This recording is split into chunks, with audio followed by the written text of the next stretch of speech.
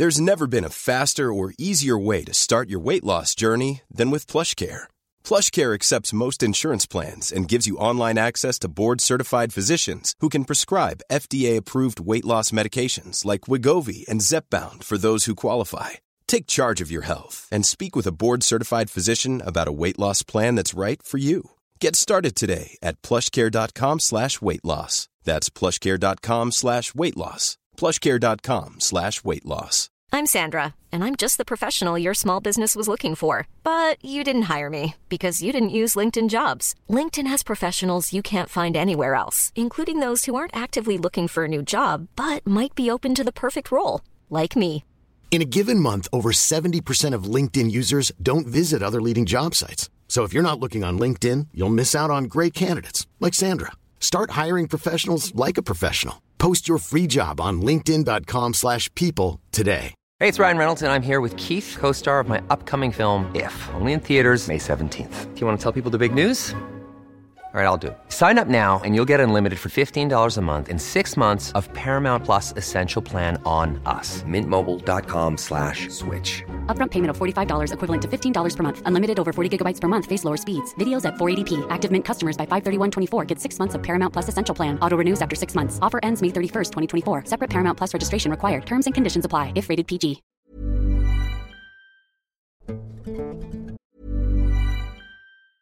Life is full of awesome what-ifs, and some not so much, like unexpected medical costs. That's why United Healthcare provides Health Protector Guard fixed indemnity insurance plans to supplement your primary plan and help manage out-of-pocket costs. Learn more at uh1.com. Hey, it's Ryan Reynolds, and I'm here with Keith, co-star of my upcoming film, If, only in theaters May 17th. Do you want to tell people the big news?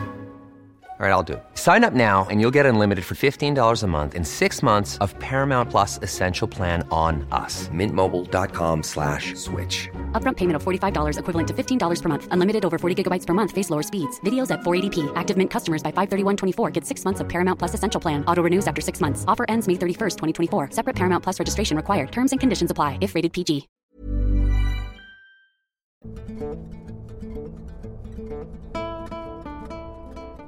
The scorching heat enveloped me as I stood on the front lines of the fiercest wildfire the Ozarks had ever seen. Flames roared like voracious beasts, devouring everything in their path. Sweat trickled down my forehead, mingling with soot as I coordinated with the brave firefighters to battle the inferno. Our mission was twofold: save lives and protect the wildlife that called this park home. We worked tirelessly, dousing flames, cutting fire breaks, and guiding visitors to safety. Amidst the chaos, my eyes caught a glimpse of something in the distance, a flicker of movement amidst the swirling smoke. Curiosity mingled with trepidation, drawing my gaze towards the mysterious figure. There, amidst the raging fire, stood a creature like none I had ever seen before.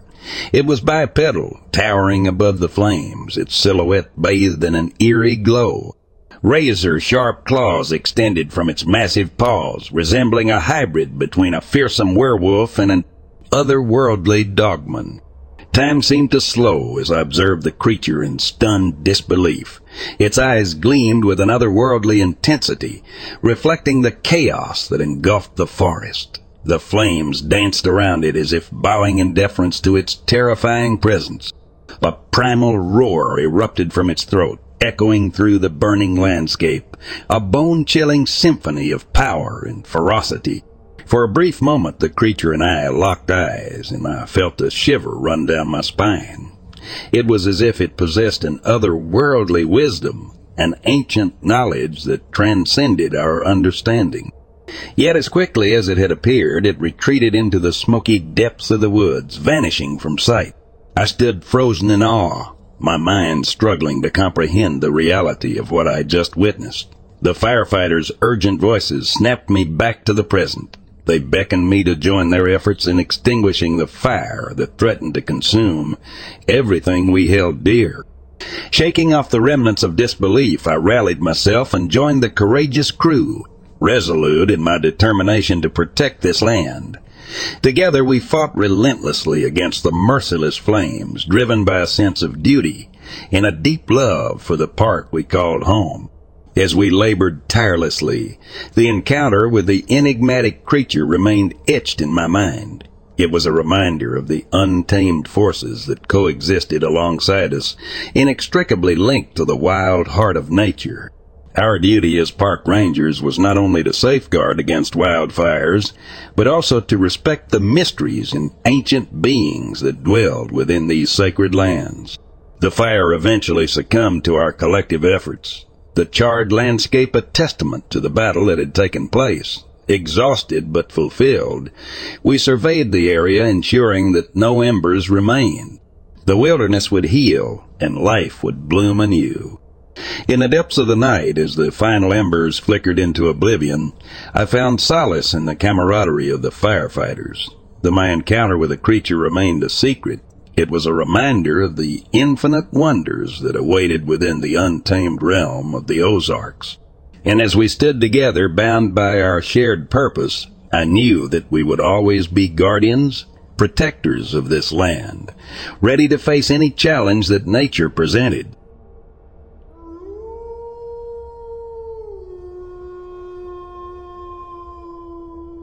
Hiking in Wilson Prom, the most southern point of Australia's mainland, came face to face with a large cat.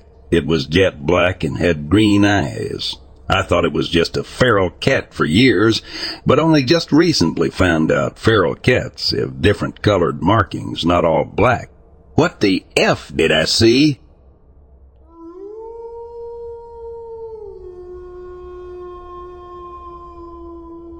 I was in North Carolina, South Mountain Park. Followed the trail up to the falls and thought I want to go up there. So I did. Got to the top of the falls and looked down to the kids playing at the bottom. I smiled and continued on and got to the bridge crossing the river. I thought I was alone, given there was nobody on the trail here. Then I heard a yelp. My head yanked about and I saw a man and a woman in the river, about 20 feet upriver from the bridge. Woman was trying to get his attention and was pointing at me. Man was lost in the act. After a minute, he finally looked up, yelled crap, and ducked into the water. Like that solved the problem. I continued along the trail and found their clothes and called out, kids are playing in the water downstream. In the water, you two are befouling. Maybe you could be decent and go the F home. And kept up the trail for about half an hour before turning back. Clothes were gone. Everything but a pair of panties and a broken watch. Took a stick and knocked both away from the trail.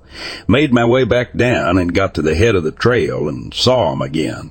They were speaking to a park ranger. After a few moments, they ran off to a beat-up car. I asked the ranger if everything was okay. He told me the two of them were reporting a man baiting at the top of the falls. I sighed and said, right. I'd like to report those two for having intercourse in the river above the fall, and told him where to find the clothes they had left. Doubt anything happened, but still think about it as the trashiest thing I've experienced on a hiking trail.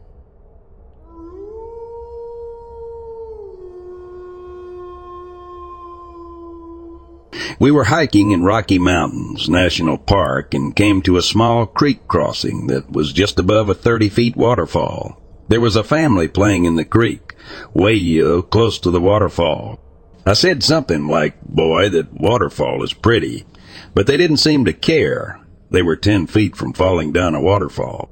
We walked upstream and made our crossing and then heard a big scream and yell. I went back and saw that the father had somehow lodged his leg under a huge rock. He was panicking because he was half submerged underwater, and the current was pushing him towards the waterfall.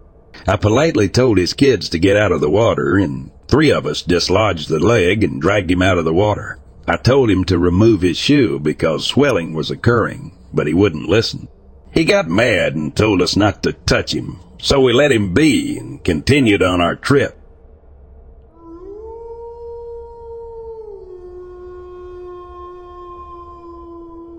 I was hiking alongside a steep drop-off up switchbacks. A couple comes around the corner with a leashed dog. Somehow she trips, dog leash in hand, and goes over the side.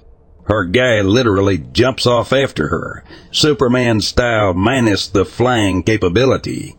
The only thing that didn't go over was the dog, who was pushing against the edge of the trail to not go down too. The couple was luckily on brush about 5 feet below the edge, but every try to get up broke roots and they kept getting lower. With others on the trail, we got the dogs safe, then used our bodies as leverage, hiking poles, in calm reasoning to get them back over the edge on trail. All was well, but that damn dog was the smartest of the three for sure. And while valiant by the guy, it was the stupidest move I've seen to save a lady.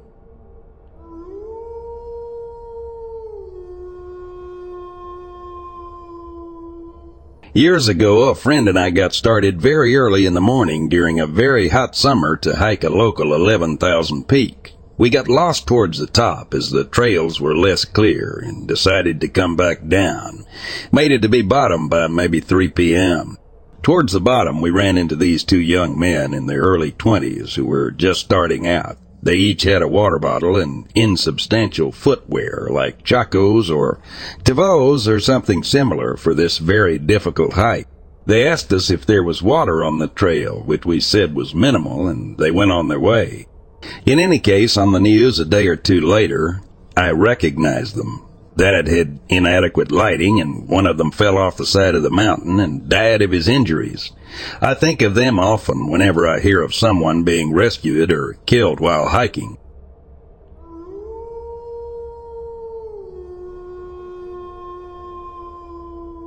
During high school, my boyfriend and I decided to sneak out one night and head to the lake. It was a secluded spot, and we thought it would be the perfect place to spend some time together, away from the prying eyes of our parents. The night was pitch black, and the only light came from the faint glimmer of the moon reflecting off the water. We found a park bench next to the shore and started making out. As we got more and more into it, I suddenly heard a strange sound coming from the water. I told my boyfriend to stop and listen, and we both went completely silent. The sound was like someone or something swimming methodically, as if they were trying to sneak up on us without being detected. The mysterious swimmer got closer and closer, and my heart started pounding in my chest. I could barely see anything in the darkness, but I could still hear the splashing and feel the tension in the air. It felt like whatever was in the water was about to reach out and touch us.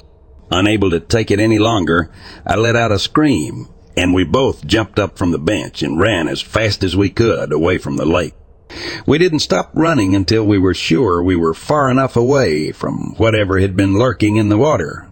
To this day, I still have no idea what was in the lake that night.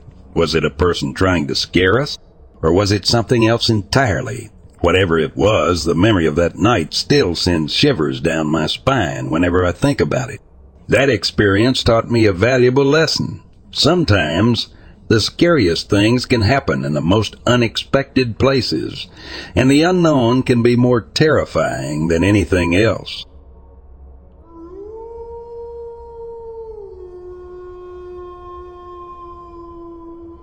I have a buddy named Corey, childhood best friend and next-door neighbor. In the summer before 10th grade, we had a sleepover at our mutual friend Marce's house. Mark's mom was super chill and always hung out with us. One night she brings over a Ouija board and suggests we play with it. No big deal. Being the music fans we are, we ask it stupid shit. Let me speak to the spirit of Jimi Hendrix, Bob Marley, etc. The plane ship was moving and we all swore it wasn't us doing it purposefully. At one point, Mark asks it to prove it's real. Always a bad decision. From under Mark's bed, 20 pounds free weight slid across the floor and hit an adjacent wall. Freaked out, we stopped for the night. Throughout the next few weeks, we would go to Mark's house, sleep over, do the Ouija board. We decided to set up some basic recording equipment, ask questions, and play the recording back to try and hear things. We did get some faint noises. I'm not convinced it was anything but Mark was. And so Mark got creeped out and gave the board to Corey. Now that Corey had it, him, myself, and his gift at the time, Katie, used it much more frequently. We were still asking stupid questions and getting dumb answers. After about 3 months of this, all of that changed. The Ouija board started responding oddly. We would ask, "What's my mom making for dinner?" And the board would spell out the rotting corpses in your walls. It would start to try and touch the four corners, make the infinity symbol, and go through the alphabet backwards, all bad signs. Corey became obsessed with it. He started doing the Ouija board alone, which is also a bad idea. While using it, he would ask it to do things, and it would stand up on its tip, climb a wall, shoot out from under our hand. The planchette started feeling heavy and would leave drag marks on the board. I got creeped out. I told Corey we should stop. He didn't. Corey, still very interested in things like this, decided to try automatic writing, where you ask the spirit to use your own motor skills to move a pen and write on paper. Corey, who is left-handed, grabbed the pen with his right hand slightly contorted, starting writing shakily. First the alphabet, then words. Unfortunately, I don't remember exactly what he wrong, but it was scary to see. Corey started acting weird after that. We were in chorus in HS, and while singing, his right hand would move around and practice writing on the sheet music. I remember one day he wrote, "Josh wants Katie. Don't let him get her." He would start jabbing me with his pencil when we were next to each other and other weird behaviors. Being both raised Roman Catholic, we were a part of a local youth group that prayed the rosary every Monday night. Corey's dad would drop us off. Mine would pick us up. One night in November, it was raining, and my dad came to pick us up at about 9:30 p.m. Corey decided to decline the ride and said he would get a ride with someone else. Okay, weird, but whatever. He calls me close to midnight that night and says he blacked out during the prayer meeting and came to while standing on the bridge near our home in the pouring rain, staring at the water below. For context, we live in RI, so in November, it's cold, especially at night, especially when it's rainy. At that point, I urged him to get rid of it. After I started trying to get Corey to get rid of it, I started being attacked. I would get woken up in the middle of the night after feeling like someone flicked or tapped me on the forehead. I would get woken up and be half off my bed like I was dragged out. I would wake up and see all my blankets folded on my bureau across the room. I am a very light sleeper. I called Corey and told him I was going to get rid of it myself. He gave me the board that afternoon. The night before I got rid of it, as I was sleeping, I was jolted away. It had felt like something grabbed my arm. The hand felt bony cold and like it had very long fingers. I stayed up the rest of the night sitting on my bed, all the lights on, scared shitless. The next day, based on info I found online, I cut the board up into 7 pieces and buried them separately in a nearby old historical cemetery. I ended up having a bruise on my forearm for the next 2 weeks. I haven't had any related instances since. Corey probably has additional info he could add to this as well, but this is all I got. He has mentioned having really messed up dreams, and he had other experiences at this time, but I don't know enough to tell them.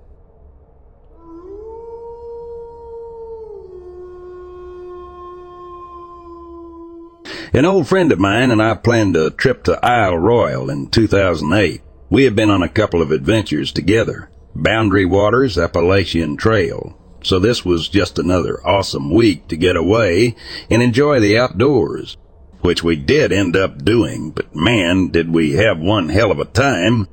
On the 3rd night, I was out going to the bathroom when I thought I heard something move a few yards away. I stopped for a moment and almost went to investigate, but decided that it was nothing and headed back to camp. That next morning, we packed up camp, and while getting ready, my buddy, David called me over to him. He was right outside our campground, and he pointed out 2 sets of wolf tracks. I about shit myself, realizing what that noise was the night before. So we finished packing our bags and kept hiking. Neither David or I would wander more than 10 yards away from one another from that point on. The last night we were getting our bags set in a tree so the bears and mini bears wouldn't get to them. When all of a sudden my friend said he saw something move. I looked and didn't see a thing, but I didn't question him. We grabbed our flashlights, stoked the fire. Neither of us slept that night. I didn't see anything, or for that matter hear anything that night. Once the sun came up, we got our packs down and cleaned up our campsite.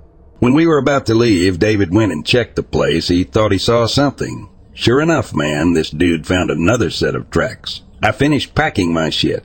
We got to the docks, and I looked at him and said, never again. To this day, neither of us have gone camping.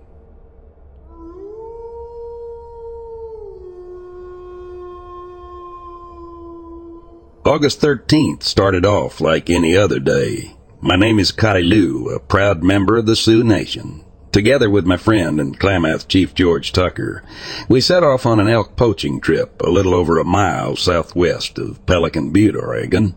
We were deep within the territory marked about 5 miles west of the upper end of Klamath Lake.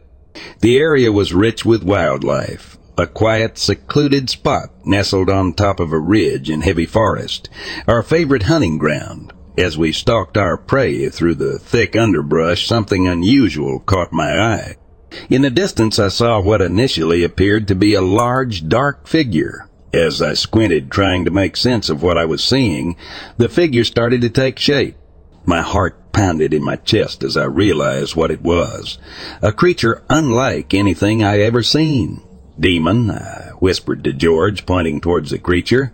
It was the best word I could find to describe it. But it wasn't quite right. It was more like a woman gorilla, if such a thing existed. I knew it was female, as I could clearly see her bare breasts. She appeared to be lactating, suggesting she had a child somewhere, though it was not in sight. The creature was gigantic, easily towering over us at an estimated height of 7.5 feet. Her skin was a light brown, in stark contrast to the dark brown fur that covered the rest of her body. We were about 50 yards away, but I could clearly see the outline of prominent canine teeth in her wide mouth. Suddenly, she let out a loud, chilling scream that echoed through the forest, freezing us in our tracks. George and I instinctively lifted our loaded rifles, sighting the creature through our scopes. It was a reflex, born out of countless hours spent hunting. But even as we stared at the creature through our scopes, we knew we had no intention of pulling the triggers. This was no elk. This was something else. Something special. Shooting it felt wrong. Fear and awe battled within me as I stared at the creature. George and I exchanged a glance, and without a word, we knew what we had to do. With our hearts still pounding, we lowered our guns, turned, and made our rapid departure from the area. This was her forest. We were just visitors. We left with more questions than answers that day, but one thing was clear. We had just witnessed something extraordinary, something that would stay with us for the rest of our lives.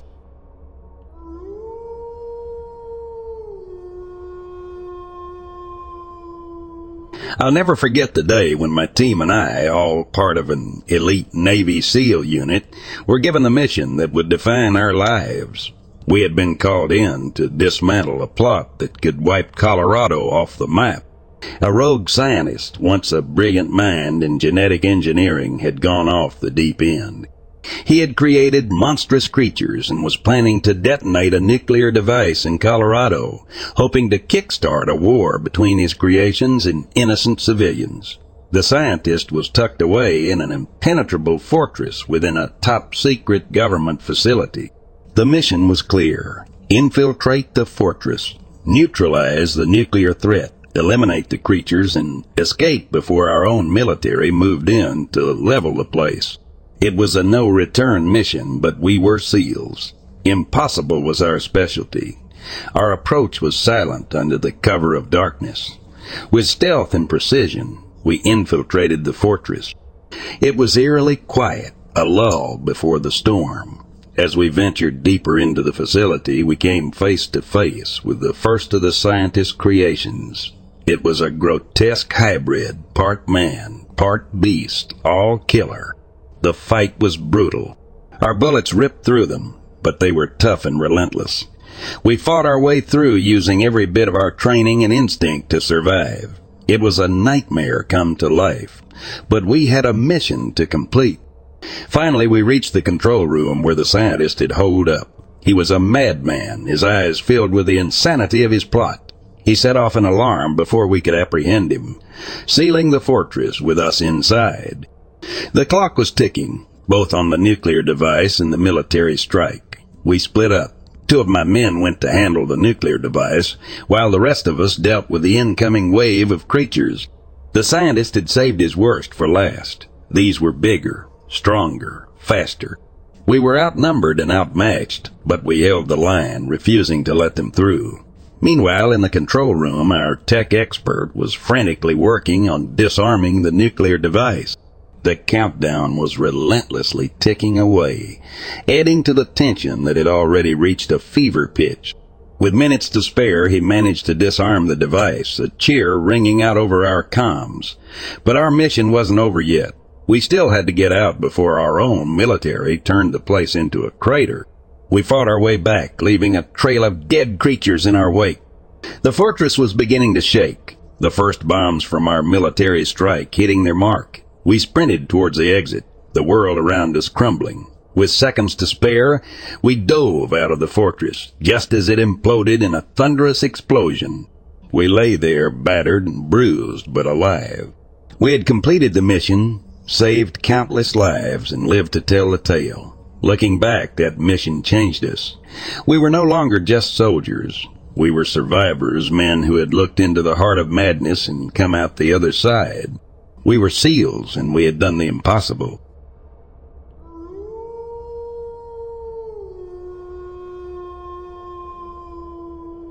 I'm Jake, a seasoned park ranger near Paisley. You'd think my job was all about dealing with lost hikers and preserving the natural beauty of the park, but every now and then something extraordinary happens.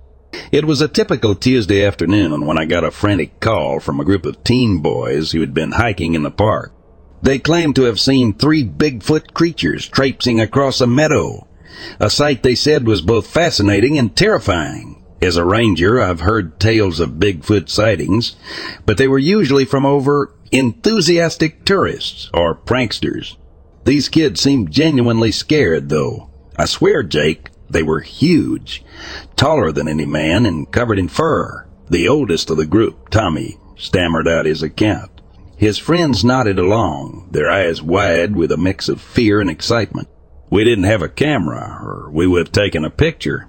The boys led me to the meadow they claimed to have seen the creatures. It was a quiet, peaceful stretch of land, blanketed in wild flowers, bordered by thick woods. It was hard to imagine anything out of the ordinary happening here. However, as we ventured further into the meadow, I noticed something strange. There were large footprints imprinted in the soft soil, unlike any animal tracks I had seen before. They were massive, with a unique pattern that couldn't be mistaken for a bear or any other creature native to these parts. The boys watched as I crouched down, tracing the outline of one of the footprints with a sense of awe and apprehension. Whether it was the imagination of the boys or the footprints that were undeniably strange, I couldn't dismiss their story outright. I assured the boys that we'd look into it, reminding them of the park's policy to respect all wildlife. The boys left, leaving me alone in the quiet meadow. Days turned into weeks, and the story of the Bigfoot sighting spread through the town. We never found more evidence, and I never saw anything unusual in my patrols. But the memory of that day, the boys' wide-eyed fear, and the strange footprints in the meadow have stuck with me. Maybe there are things in these woods that we don't fully understand. As a park ranger, it's my duty to protect this land and all the creatures that call it home, seen and unseen. And who knows, maybe one day I'll come face to face with the elusive Bigfoot myself.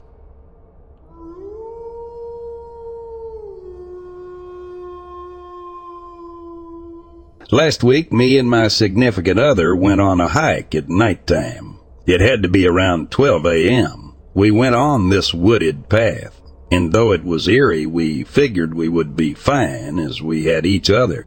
We barely saw anyone until we start going up this path and see an individual further ahead of us with a flashlight on. They turned it on, then off a couple of times. We continued walking up the hill, the person in front of us. Eventually, at some point, they went off path and we no longer saw them.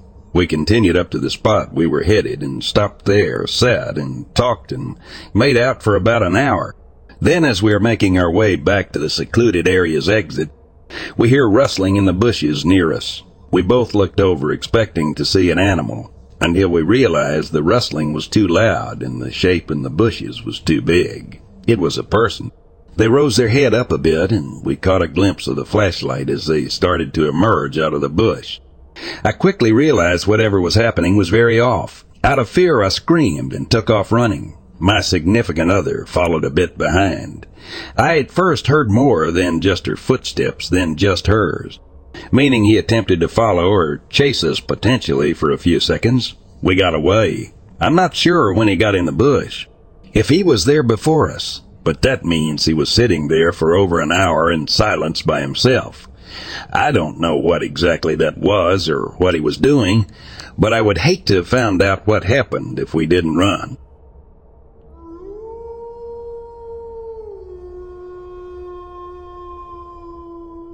When in Albuquerque, we stayed at the Air Force Base in what used to be base housing. They rented out for travelers.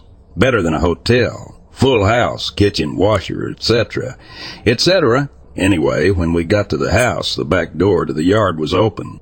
No big deal. I thought they just left it open. That night, while trying to sleep, I kept a small light on in the kitchen, and I remember seeing the light dim like it was being blocked momentarily. I was half asleep, so I figured the dog was blocking it as he walked by. Then sometime in the early hours, I thought I heard young girls talking and giggling. Didn't think much of it. Thought maybe dreaming or outside. Then a little later, I hear my dog barking outside. I'm thinking, WTF. Can't be my dog. No way out. So I called him, and he didn't come to the room, so I got up. He was outside the backyard, with the back door open. I'm a freak about locking the doors. My son even asked me if I locked up before bed. The lock has the knob lock as well as bolt lock. Now, I'm not saying I experienced something paranormal, but I can't explain it logically, and when I got to thinking, the dog could not have blocked the light. He isn't tall enough, and no human could be in the house without my dog attacking it, or even outside the house with him, at the very least barking. Kinda interesting.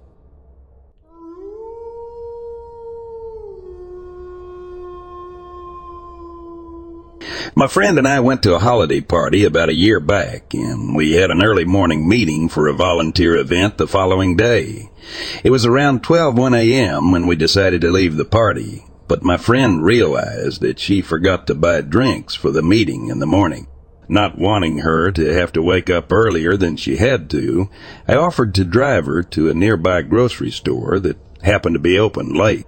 On the way there, we realized that it was super quiet and there weren't any other cars around, which is pretty typical if it would been a weekday. But it was a Saturday, and usually Saturdays are busy until 3 a.m. in our city. Nonetheless, we drove on and reached the store. As we drove in, we saw a lady literally appear seemingly out of nowhere, dancing around in a very free-looking way. I don't really know how to describe her outfit other than almost pirate-like. There were pieces of cloth hanging off of her outfit. Her face was pale white with dark but neat eye makeup, and her hair looked like it might have been really big dreadlocks with more cloth or maybe even feathers tied into it. We quickly pulled into a far parking spot, well away from her, and practically sprinted into the store. And when we looked back, she was gone. Not sure if this matters, but I figured I would include the ambiance of the store as well in case this is a cross-dimensional experience. The lights were dim with some flickering, and when we first walked in, there was a couple about middle-aged, and I think the woman was pregnant, if I remember correctly, whispering to, seemingly, the only employee. When they spotted us, they stopped talking and watched us walk down the juice aisle. Needless to say, my friend said she changed her mind and wanted to leave. When we first stepped out, we both happened to look to our left and saw the woman from earlier standing still at the opposite end of the parking lot. We immediately booked it to my car, got in, and locked the doors. But when I tried to start it, it wouldn't. I had just bought the car a couple of weeks prior from a certified dealership, and the car never had, and still never had. And still never has to this day given me issues. Luckily, after a few turns of the key, my car started and we left. In my rearview mirror, the entity, danced toward my car again, but it was almost as though she was sprinting because he was moving so quickly toward us. Once we made it back over the hill towards our homes, it was as though every single car that should been on the other side of the hill appeared and the town was as busy as usual. I still have no idea what we saw, but I know very well that there was no way that what we experienced was natural in this world. If anyone has opinions on what creature or entity we saw that night, please share. As much as I'm still scared of that incident, I am anxious to know what we experienced. I forgot to mention that this happened in Southern California, in a city near Los Angeles. Later, I was at a pet store nearby where I saw the dancing woman, and I saw her in the parking lot again. This time it was daylight. I should have taken a photo, but I didn't feel right about it. The woman looked normal, or at least as normal as a woman dressed as a pirate could look. As fun or scary as the story from that night a couple of years ago is, I think that the woman I saw was just that. A woman who seemed out of place due to her attire, movements, and behavior. The story is still weird and gives me chills, especially since the people inside the grocery store were acting so strange. But I think it's safe to say that she was not an entity after all. I can't really explain it, I just knew it wasn't a person. The way the body of it moved was very strange. It wasn't just dancing, it was twisting and, I don't want to say floating, but I think that would be the best way to describe it. It just wasn't a natural way of moving. My friend and I have been trying to piece the information together because we can only describe what we as individuals experienced.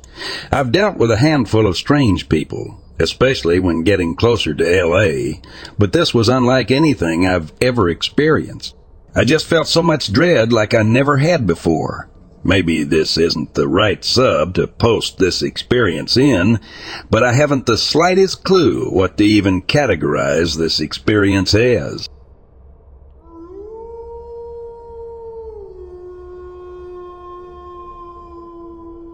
I want to report a cryptid that was seen in the vicinity of Maine on October 5th, 2010. This is around 9:35 p.m. by myself and one other person. The creature was about 8.5 feet tall or more, white or light in color, no skin, no hair.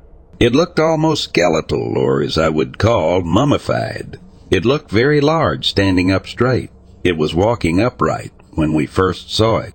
We only caught sight of it through our headlights when we were driving on a tooling road right where it crossed onto another smaller road. It had been walking along the edge of the woods, disappearing into them after we saw it. Before we could really get out and get a good look at it, we did not see its face or hands at this point since it moved so quickly. We turned off our headlights and stopped near where we lost sight of it. We could not see anything in front of us with our high beams on. Anyway, it surprised me when I'm driving at night with my high beams on. Nothing is too bright for me to see, even deer standing in the middle of the road or other cars coming from behind. I told my friend that there was something big in front of us to slow down and watch for it. After we stopped, turned off our headlights, we could see that there was something in the road about 100 feet away from us, but could not tell what it was due to the snow on the ground, making everything appear darker than usual. It's really hard to explain. We sat there looking at it when my friend backed up slowly. It was still standing there when he had to put enough distance between us so it could not see us anymore. As I mentioned, this thing looked like a large, mummified skeleton. It was easily the creepiest, most closest thing tonight of the living dead you can ever imagine, but it looked far more animalistic than just some huge human skeleton walking around. Either way, the whole incident took less than a couple of minutes until it passed. The other interviews included in this report have been since whited out and, unfortunately, are unable to be included in this database. Thank you for your understanding.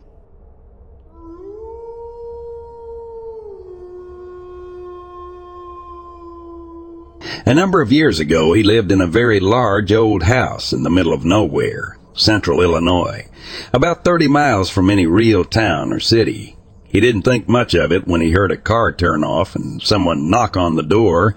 He figured his roommate had locked himself out. Thought it would be funny to let him figure it out. Only his roommate was still inside. The knocking got more desperate until my uncle fell asleep. For those wondering how, he was both a boozer, snored loudly, and was on sleep medications at the time. When drunk, the man could have slept through a nuclear explosion. His buddy found the car the next morning, Dr. Morning. My uncle came outside as the police were questioning his buddy.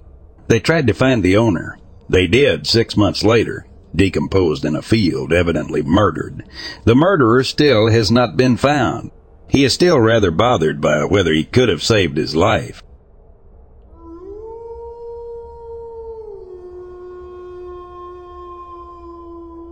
So I used to live in this house. It was newish. It wasn't run down, but it obviously wasn't the newest modern home. Either it was normal, but for some reason I hated being alone in it and had this feeling like something was extremely off about it, or something was there that shouldn't be there with me. I lived there with my mom, her boyfriend, and my brother, and I was 11 at the time. One time I could swear that someone had broken in. It didn't sound like it. It's just that I saw flashes outside of my room and am only 47% sure it was the reflection of the sun. This was in Finland, Vantaa. I'm okaling a location that's specific 'cause I don't live anywhere near there. It could be the fact I wasn't the most sane 11-year-old. Think imagining being an arsonist and killing my bullies and planning it, so it could have been that. But what I saw was real, and it scared me shitless. It could be that I'm dumb, and I'm not fully sure if it is a cryptid, but I'm asking just in case there's anything that actually does that.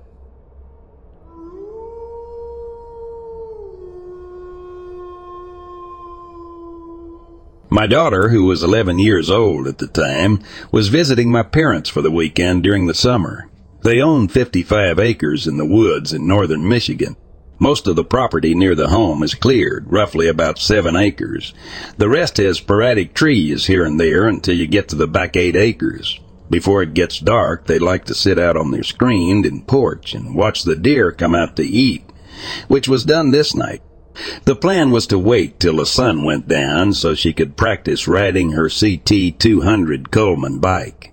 It is a small bike that only went 20 miles per hour, and it had a decent headlight on it, so it was good for the cleared trails on the property. While her and my dad were sitting on the porch just before sunset, my daughter was watching the open field for deer, but instead she seen something that looked like a white dog moving very slowly. It was roughly 200 yards away from them, and she said, "Grandpa, what is that?" He looked very confused. My dad is a man who has grown up in the woods. He knows every animal and everything possible about where they live. He told her it looked like it could have been a white coyote. It had a similar size, but it didn't look like any coyote he had seen.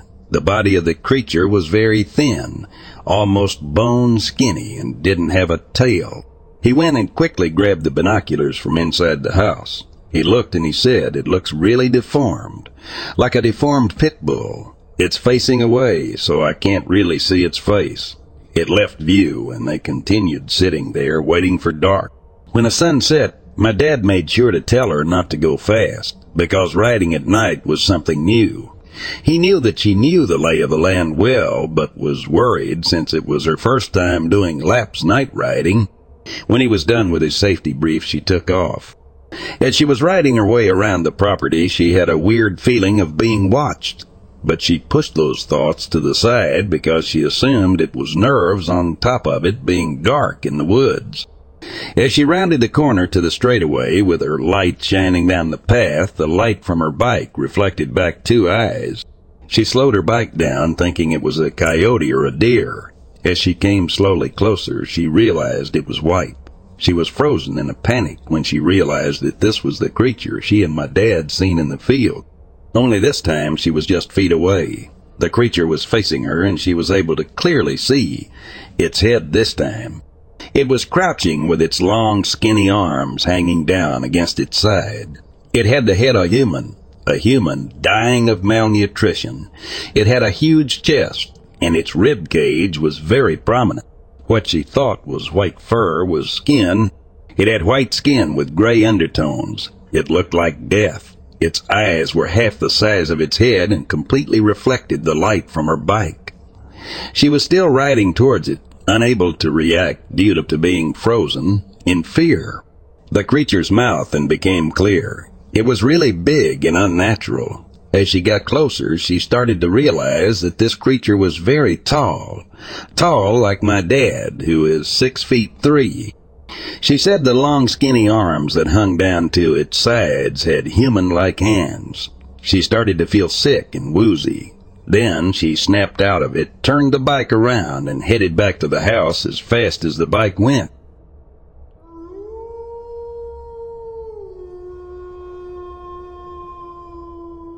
My sister and I were out off, roading around 1 a.m. this one night in my old Jeep. We ended up coming across this large water retention basin and decided to explore it for a bit. While we were cruising around, we started talking about skinwalkers and whether they're real or not. The conversation had spooked us both a bit as it was pitch black out, not a light in sight other than my light bars. We ended up changing the topic and kept on cruising.